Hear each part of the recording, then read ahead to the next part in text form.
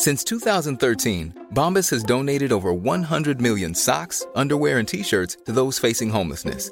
If we counted those on air, this ad would last over 1,157 days. But if we counted the time it takes to make a donation possible, it would take just a few clicks. Because every time you make a purchase, Bombas donates an item to someone who needs it. Go to bombas.com/ACAST and use code ACAST for 20% off your first purchase. That's bombas.com/ACAST, code ACAST. Quality sleep is essential. That's why the Sleep Number Smart Bed is designed for your ever-evolving sleep needs. Need a bed that's firmer or softer on either side? Helps you sleep at a comfortable temperature? Sleep Number Smart Beds let you individualize your comfort, so you sleep better together. JD Power ranks Sleep Number #1 in customer satisfaction with mattresses purchased in-store. And now save 40% on the Sleep Number Limited Edition Smart Bed for a limited time. For JD Power 2023 award information, visit jdpower.com/awards. Only at Sleep Number stores or sleepnumber.com.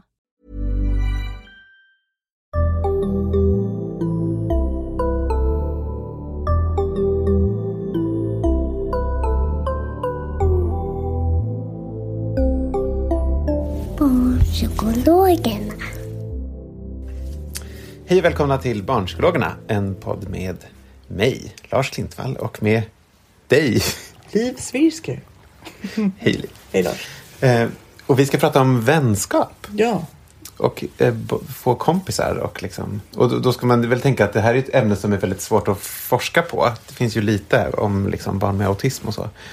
Men framförallt är det väl liksom våra egna kliniska erfarenheter som vi kommer utgå ifrån. Precis. Och vi tar ju upp det här temat för att det är också ett tema som vi har fått önskemål om från lyssnare. Ja, och vadå, som förälder så pratar man ju om det hela tiden ju. Verkligen. Vem ens barn hänger med och vill vara tillsammans med. Och sånt där. Men vad tänker du då? Är det viktigt med vänner överhuvudtaget? Ja, men vänner är väl ändå viktigt. Alltså vi är ju flockdjur. Vi vill ju ha folk omkring oss. Mer eller mindre i alla fall. Mer eller mindre. Men de allra flesta mår ju faktiskt bra av att vara i flock. Jag hörde faktiskt Anders Hansens bok idag som jag tror heter kanske Depphjärnan eller något, jag vet inte. Men då förklarade han att vi har ju i alla tider varit beroende av att vara omgivna av en flock för att klara oss. Skydda oss mot faror i naturen och samla mat och så. Och därför mår vi dåligt när vi är ensamma. För att vi blir skyddslösa av att vara ensamma. Så att de allra flesta behöver det ju faktiskt som ett rent genetiskt liksom. Sen behöver ju inte det vara vänner. Ja, men att det är Nej, men umgås i alla fall. Precis. Men det är väl ändå viktigt att komma ihåg att det där varierar väldigt mycket individuellt. Hur stort sånt där behov man har. Det är bra. Nej, men det finns, ofta så pratar vi, det är ju poppis det här med att prata om att man är introvert eller extrovert. Alltså, att man får energi av människor eller att man får energi av sig själv. Det där tror jag är bullshit. Jag tror inte att det är så enkelt att man är, att det är så det funkar. Man kan ju vara jätteextrovert i en kort period och sen vill man vara ensam i 2 dagar och tycka att det är skönt. Eller man kan tycka att det är trevligt att vara med andra men att vara tyst. Man kan tycka att det är trevligt att vara med folk liksom på bio utan att behöva prata med dem, men vara i ett rum med andra människor. Det finns ju så många varianter av hur mycket man vill ha det och hur man vill ha att vara social. Så att man inte blir för liksom normativ hur det ska vara. Och att jag tänker ofta på det när man träffar barn med, det är väl kanske vanligast när man träffar barn med autismspektrumstörningar, men att det blir den här, ja men man borde ha kompisar, man borde vilja umgås med folk och att faktiskt acceptera att nej men alla vill kanske inte det. Man har också rätt att säga, det räcker med en kompis eller det räcker med att träffa kompisarna när vi är på den där gemensamma aktiviteten. Liksom, vi har olika socialt behov och man får vara olika. Så att, absolut, det är bra. Att hålla ordning på det, ja. Men visst mått av liksom, vänskap och träffa vänner behöver ju de allra flesta för att må bra. Precis. Men däremot så tycker jag det är svårt. Jag vet inte, hur, liksom det här med, måste man ha en bästis till exempel? Är det bra? Ska man ha många vänner eller få? Ska man liksom... Och det är klart att det där väl måste ju också vara individuellt på samma sätt. Åtminstone det här med just hur många vänner. För det är ju liksom på samma skala. Men vad det där med bästis, till att börja med, bästis är en tjejgrej, du vet. Jag vet det. Så det går bort. Det kan inte vara viktigt. Så det går bort. Nej, det är väl en jättetydlig sån när man ser på forskning på barn när de liksom är i 4, 5, 6 års åldern, att tjejerna graviterar till små grupper och killarna i stora grupper. Men det där är också intressant tycker jag med de här könsskillnaderna. Finns de eller skapas de? Alltså, jag tror att den skillnaden absolut finns. Tror du det? Berätta. Absolut. Men det har väl att göra med att man har olika intressen också i den åldern. Att tjejer är mer verbalt utvecklade och hellre pratar och leker små låtsaslekar. Och de funkar bättre i små grupper. Medan man som kille bara gillar att så här, kuta runt på förskolegården och skrika. Ja, då är det väl roligt att vara i större grupper där de är intresserade av det också. Men att killar gillar att springa runt och kuta runt och skrika, är det genetiskt eller är det kulturellt? Det kan väl vara genetiskt, jag vågar inte uttala om det. Men det verkar vara väldigt stabilt så. Det verkar ju som att det där finns kvar. Trots förskolans alla ambitiösa feministiska försök så verkar det där vara ganska stabilt. Liksom. Det tyder ju på att det finns någonting medfött i det. Och för att inte, jag vet, don't sue us. För att inte tala om skolan. För min uppfattning är att på förskolan är det ändå, då kan tjejer och killar fortfarande leka med varandra och göra ganska lika saker. Ja, och sen blir det värre. Ja, men alltså sen verkar det är som att det bara går någon gräns och sen är det nästan omöjligt att leka över könen. Det är häpnadsväckande tycker jag. I synnerhet med tanke på att förskoleklassen ju liksom har tagit ett år av förskolan. Alltså barnen är ju yngre idag vid skolstart. Hur liksom, ja, det är en och sen ses man igen liksom 10 år senare. Ja, på helt andra villkor. Ja, och börja typ stöta på varandra istället. Liksom. Men det där enkla umgänget över könen, det tycks styras bort. Men förlåt, jag avbröt dig för du hade ju en bra spår där med bästis. För på sätt och vis är det väl jättehärligt med bästis. Det måste ju öva jättemycket bra sociala färdigheter med liksom att verkligen lära känna någon och förstå dens behov och så här. Men det finns ju också en massa risker med att ha bästis. Att du tänker sårbarhet, att man blir sviken av sin bästis. Ja, då har man lägger alla ägg i en korg liksom. Och förr eller senare så är det ju någon som vill göra slut i de där bästisrelationerna. Det tycker jag, som sagt som kille, har jag ju bara hört här utifrån. Att folk har så många historier om när de blev dumpade av en bästis eller de var tvungna att dumpa en bästis för att man hade växt ifrån varandra eller man hittade någon annan eller liksom. Och då blir ju folk jätteledsna. Herregud, det är väl inte så farligt att man blir ledsna över det, men det kan ju vara att det liksom går flera år innan man hittar någon ny och sånt där. Det verkar ju väldigt skört liksom, tycker jag, med bästisrelationer. Det är kanske den slutsatsen vi får dra. Fördelen är att man lär sig det där lite, liksom den här lite mer intima relationen och att våga vara väldigt nära någon och våga öppna sig för någon. Men det skapar också ett beroende och risker för svek och så. Men det där med också med att liksom ägg i flera korgar, det är en konstig liknelse för det låter som att vänskap är någon sorts ägg. Det verkar helt konstigt. Om man tänker att det finns en poäng med att barnet finns i olika helt oberoende sociala sammanhang. Så att om ett skiter sig så finns det liksom andra sammanhang kvar. Förstår du vad jag menar? Verkligen. Jag tycker att det där man ser det så ofta. Att det är bra? Ja, jag är en stark anhängare av det. Jag tror att man gör sitt barn en jättestor tjänst om man ger barnet flera miljöer och flera relationer. Typ hur då? Hur gör man det då? Ja, men jag tänker att i skolan eller liksom den dagliga verksamheten som barnen befinner sig, det är ju en given miljö. Men att tänka då att liksom, aktiviteter i andra sammanhang och kanske inte då att då går alla från samma klass spelar i samma fotbollslag eller går på samma dans eller liksom, utan att kanske sådär, men vi kanske söker oss till ett fotbollslag en bit bort där det är helt andra relationer. Så man får möjligheten också att så här är jag fri, här det som händer i skolan och som ju barn inte kan välja för att det är obligatorisk verksamhet och man är lite hänvisad till den skolan man hamnar i. Liksom, mer eller mindre i alla fall, åtminstone ofta att till och med om man liksom skulle byta skola för sitt barn så kanske det är läsårsvis i alla fall som man är kvar. Men att liksom få lite andra sammanhang. Och jag tycker att jag träffar ganska många, kanske framförallt tjejer nu när vi liksom kommer in på det. Men det törs jag inte säga rent statistiskt om jag har belägg för. Men framförallt då barn som kanske i sin skolsituation inte hittar sina kompisar. För att det kanske inte finns någon där som man riktigt klickar med, som man delar intressen med. Och jag menar, det är också så, barn kan vara på så himla olika utvecklingsnivå, även om de är biologiskt lika gamla. Det kan vara någon liksom som, men den är 2 år äldre än alla andra i klassen. Och då blir det inte så lätt att hitta sin bästis i klassen. Men får man då söka sig till sitt intresse, eller liksom där man brinner. Då kanske man träffar liksom, på dansen, där finns det, alla som har valt dansen har ju valt det för att de gillar att dansa. Vi har ju redan en stor grej gemensamt. Liksom, så där är ju chansen stor att man träffar någon. Så jag tänker att det är supermycket värt. Men sen behöver inte bara vara aktiviteter. Det kan ju också vara liksom att kanske föräldrarna har kompisar som har barn och som man träffar liksom familjevis. Återkommande. Ja, precis. Och det kan vara ett sånt separat sammanhang, skilt från skolsammanhanget. Precis. Och även kusiner, alltså släktingar kan ju vara. Och de behöver inte vara lika gamla liksom.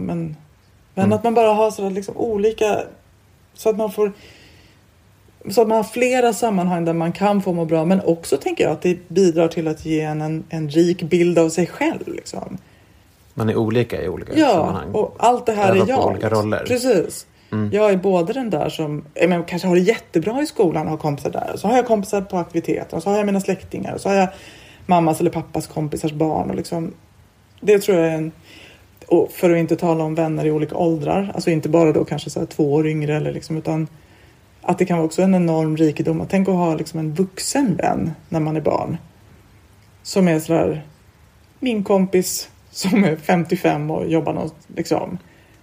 Det har vi ganska lite av i Sverige, eftersom vi umgås ju så, det är så väldigt sådär liksom åldersstyrt hur vi umgås. Vi umgås ju ganska lite över generationsgränser och så. Men det kan jag tänka också är en väldigt fin grej att ge. Jag kan bara komma på Anna och långa farbror, eller vad heter den här barnboken. Ja men alltså, eller hur? Så ovanligt är det. Just det. Och jag tänker att det inte bara ger barnet liksom en känsla av sig själv, utan också ökar barnets förståelse för andra. Alltså att få se, liksom att få perspektiven det ger att få umgås med människor i olika sammanhang och olika situationer. Förståelsen för andra och liksom. Men så när du säger det här med till exempel att någon aktivitet eller någonting där man tänker att barnet skulle kunna ha en annan kompiskrets. Med små barn så är det väl ofta så att man går på den här aktiviteten med en förälder. Och så gör man aktiviteten och sen går man därifrån. Och man har typ inte pratat med något annat barn ens en gång riktigt. Eller? Ja, så är det väl. Hur kan man göra för att liksom öka chansen att de ändå connectar med något av de andra barnen då? Fast jag tycker att barn brukar ju göra, alltså, men till och med så här, man tänker på öppna förskolan. Så kryper de fram till varandra och så ligger de och håller på med någon kloss och liksom gör någonting. Alltså det är ju redan där börjar ju någon slags här social interaktionsträning.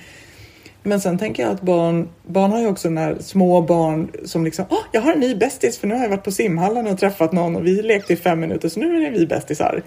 Men liksom det där beteendet att skapa vänner finns ju hos många barn och utvecklas liksom med åldern. Och sen går man på någon aktivitet. Efter en viss ålder så får ju oftast föräldrarna blir ju ofta utestängda från aktiviteter för att barnen blir lättare att styra när föräldrarna inte är med. Just det. Men är inte det en poäng med det också då? Jag bara tänker när jag har typ gått med mina brorsbarn på sådana där grejer. Då är jag där och jag vill jättegärna vara med dem. Jag tycker det är superkul att jag äntligen får hänga med dem. Och att jag måste anstränga mig för att lite backa så att inte jag vill vara deras bästa kompis när vi är på simhallen. Eller hur? Eller, nu är inte det värsta problemet. Men förstår jag menar att det kanske gör att de inte pratar med de andra barnen. För jag är ju alltid där och vill leka. Och jag pushar på det liksom. Eller förstår man måste också liksom lämna lite luft för att barnet ska kunna hänga med de andra barnen. Och som du säger, när de blir äldre så får man ju som vuxen inte vara med på aktiviteten. Så då löser ju det lite sig själv.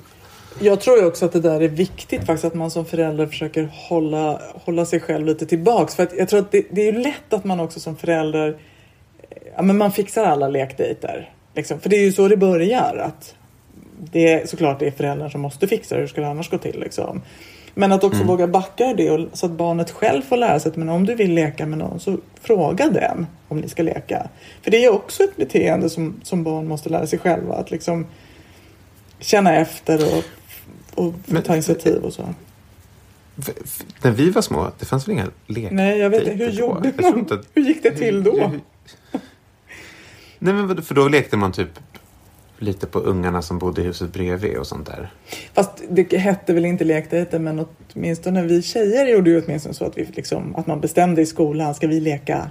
Och så gick man hem. Men jag kommer nog också ihåg det som att det var något som man själv gjorde och inte som föräldrarna styrde upp, utan att man meddelade. Att det var barnens ansvar att styra upp sånt där om man ville ha någonting att göra. Fast då gick man ju till och från skolan själv. Det gör ju inte barn idag. Så, alltså det känns ju som att villkoren är lite annorlunda. Det är liksom... Nej, men barn också är att det kanske kommer oövervakade miljöer. Precis. Och det kommer senare åldrar när de kan gå hem själva och kanske ringer och säger att nu går jag hem till så. Men jag tänker bara att man behöver se det som en slags träning, att barnet också behöver öva även på de beteendena, att få till lek själv och så.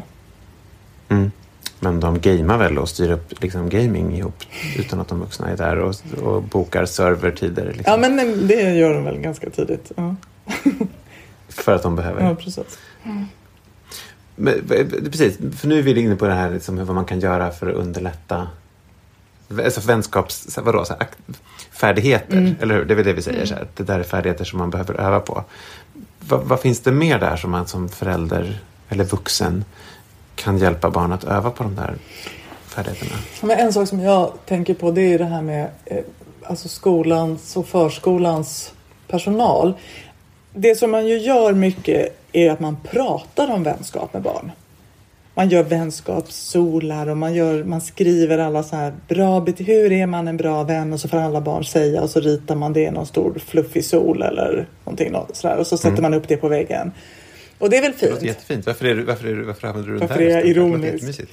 Därför att jag tänker att så kan man börja, men man kan inte sluta där. Utan vänskap, alltså att tänka att vi ska lära barn vänskap genom att ha abstrakta diskussioner, det tror jag är att tro lite högt om barns kognitiva förmåga i den åldern. Alltså jag tänker att man lär barn de här beteendena genom att göra dem med barnet. Alltså, och liksom inte ha en diskussion om hur gör man när man bestämmer vem som ska, eller vem, liksom, hur utser man vem som får bestämma i leken. Jo, man turas om och liksom, nej men var med, lek med barnen och visa, hörni, vad ska vi leka nu? Vad vill du leka? Vad vill du? Okej, nu har vi 3 olika förslag. Hur ska vi göra då? Alltså att göra det här med barnen så att de faktiskt får praktisera att liksom vänskapliga, schyssta beteenden. Det tror jag är superviktigt, och det tycker jag kanske att saknas lite.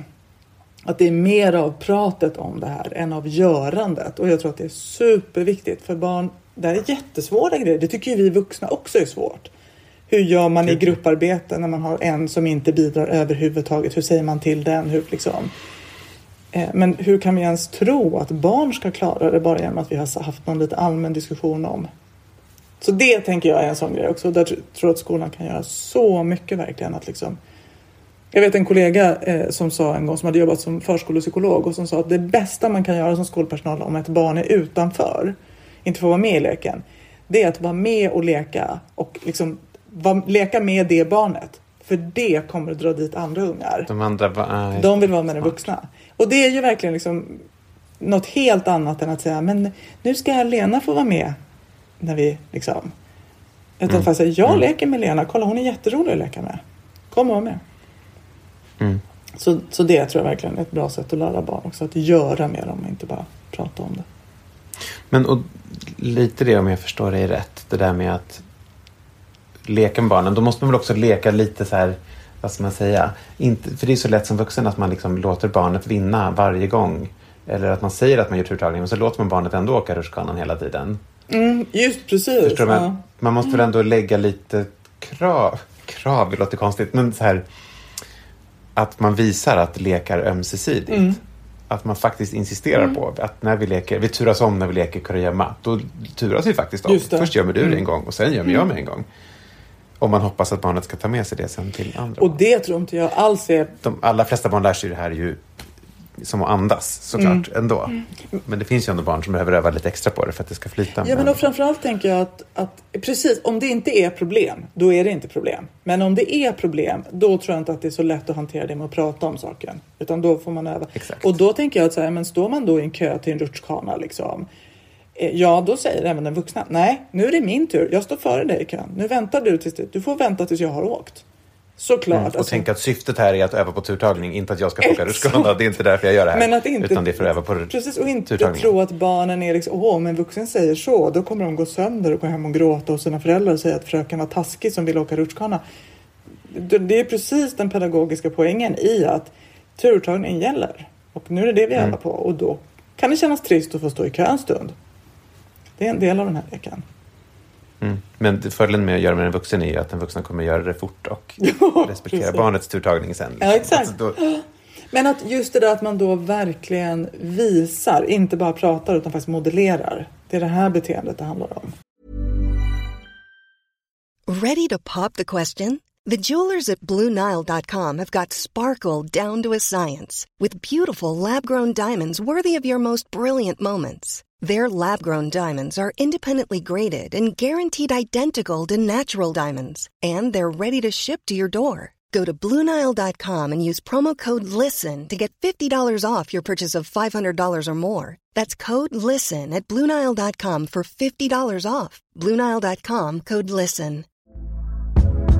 Hey there, it's Michelle Norris. I'm host of a podcast called Your Mama's Kitchen. When I travel, I'm usually looking for a way to find a taste of home when I'm not at home. And one of the things I love to do when I am at home is entertain. And Airbnb allows me to do that. When I was in California recently, I rented a house that had a great kitchen. And when we were sitting around the table, we're all thinking, we're in someone else's house. Someone could be in all of our homes as well.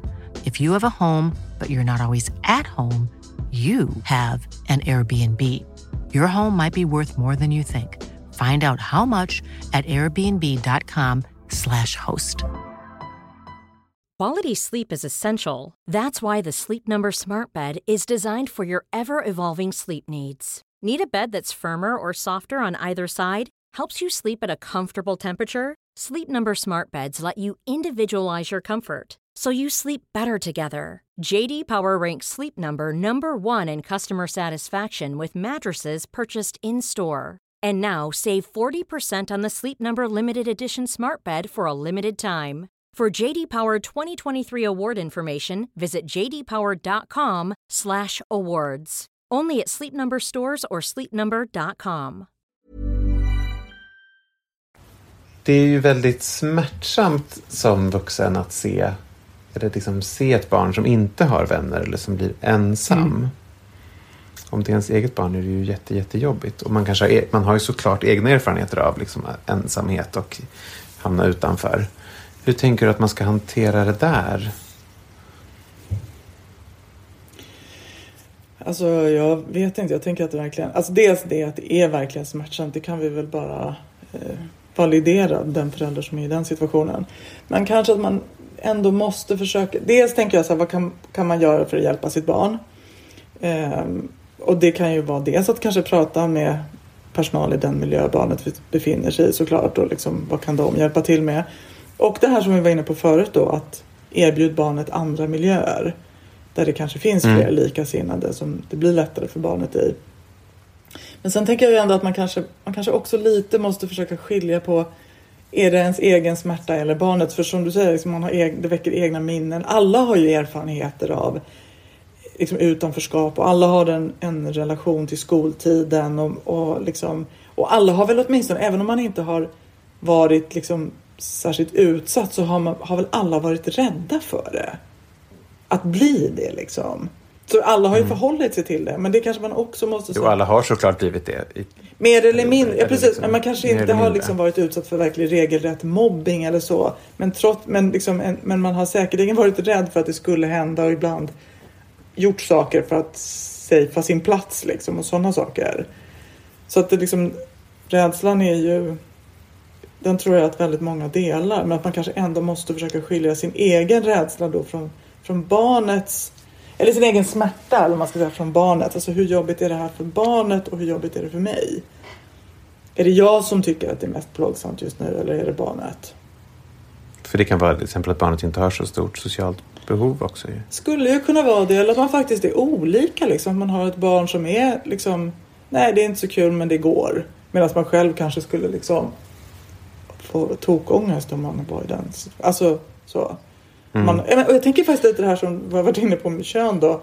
Det kanske liksom, om man själv till exempel som kvinna har erfarenheten av att ha haft bästisar där nära och trygga och pålitliga och så.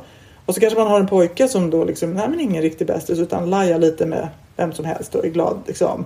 Att det där alltså, kan finnas olika saker som väcker olika känslor igen. Men att man säger, ja men så är barnet och så är jag. Vi är olika och liksom.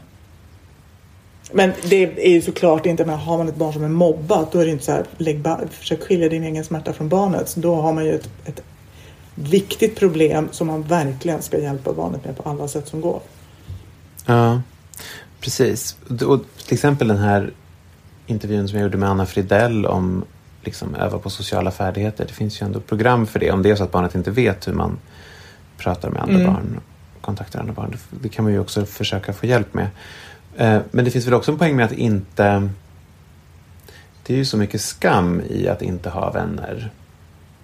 Även som barn. Ganska snabbt så förstår man ju att man ska ha vänner och att det är något fel på en om man inte har det. Och det är väl klart, jag försöker tänka barn jag har jobbat med som har sagt det. Att de skäms över att de inte har kompisar. De skäms inför sina föräldrar också. Att de förstår att föräldrarna vill att de ska ut och göra grejer. Och att man... Förstår jag, men man vill heller inte liksom göra för stort... Fast det här är jättesvårt. Balansgång. Så att barnet inte känner att den måste vara social för sina föräldrars skull. Liksom, att lugna föräldrarna. Men det är väl oundvikligt såklart att man både vill säga att jag vill hjälpa barnet och samtidigt inte göra barnet orolig. Det går ju inte att göra båda kanske. Nej, det är ju laddat i alla fall. Liksom, men ja, det är svårt alltså.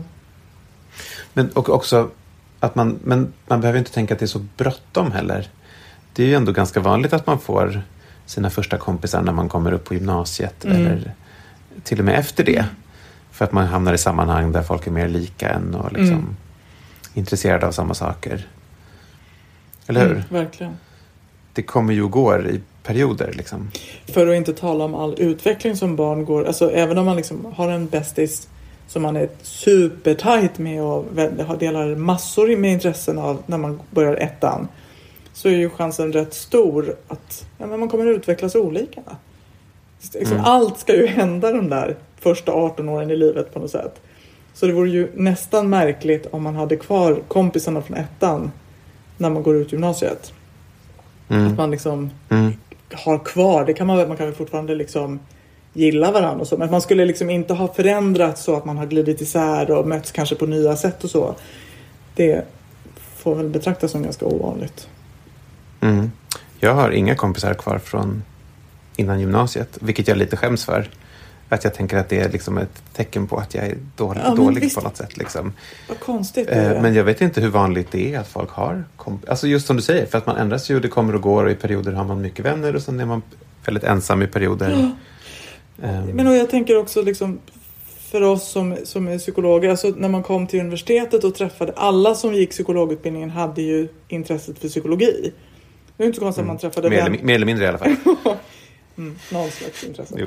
Det är inte så konstigt att man träffade människor som man var lik då, jämfört med, som sagt, man blev placerad i den skola som låg närmast ens bostad när man var liksom.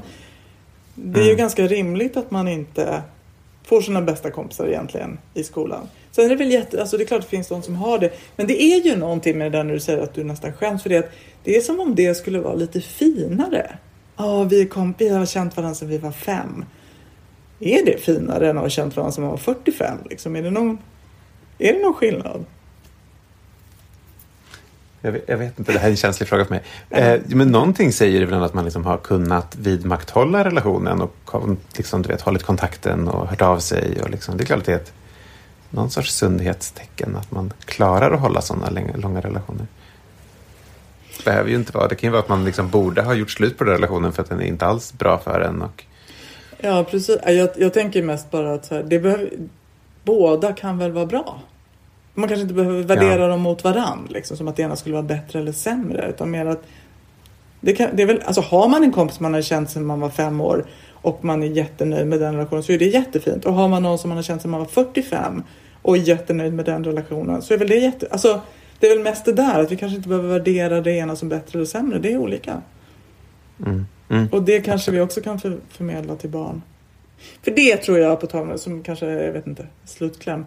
Jag tänker att det vi vuxna gör i våra vänskapliga relationer är ju också någonting som påverkar barn. Så det är klart att vi är förebilder. Om vi förebildar att vara schyssta, att vara inbjudande och inkluderande, så är väl chansen att barnet lär sig det snarare än om vi skulle vara exkluderande. Liksom den där som kan bli ibland, tänker jag, att man som förälder säger att man ska leka med alla till sina barn. Och sen själv så gör man inte det. Nej, precis. Utan att faktiskt liksom, men det vi gör, klyschan, barn lär sig och det vi gör är inte det vi säger. Det finns väl en sanning i det. Just det. Så det kan man väl också titta på. Liksom, har jag själv, om jag tycker att mitt barn ska umgås med alla, hur är jag? Hur är jag när jag kommer i nya sociala sammanhang? Tar jag kontakt med folk i olika sammanhang? Okej, vi har ju haft massa avsnitt om det här med mobbing och vänskap och så. Är det några särskilda som vi ska tipsa om, tänker du, Liv? Ja, alltså vi har väl åtminstone 2 avsnitt om mobbing. Dels om hur skolan kan hantera det och lite också liksom behandlingsprogram och så som finns. Så att är man en förälder vars barn faktiskt har hamnat i den situationen, så tror jag att de avsnitten ändå kan hjälpa en lite att se vad man har för möjligheter och också rättigheter och så, att när man pratar med skolan, och försöka stå på sig så att barnet verkligen får all möjlig hjälp som finns att få. Tack för idag. Tack ni som lyssnade. Barnpsykologerna finns på Facebook och så finns vi på Instagram, där heter vi barnpsykologerna_podd. Hej då! Hej då!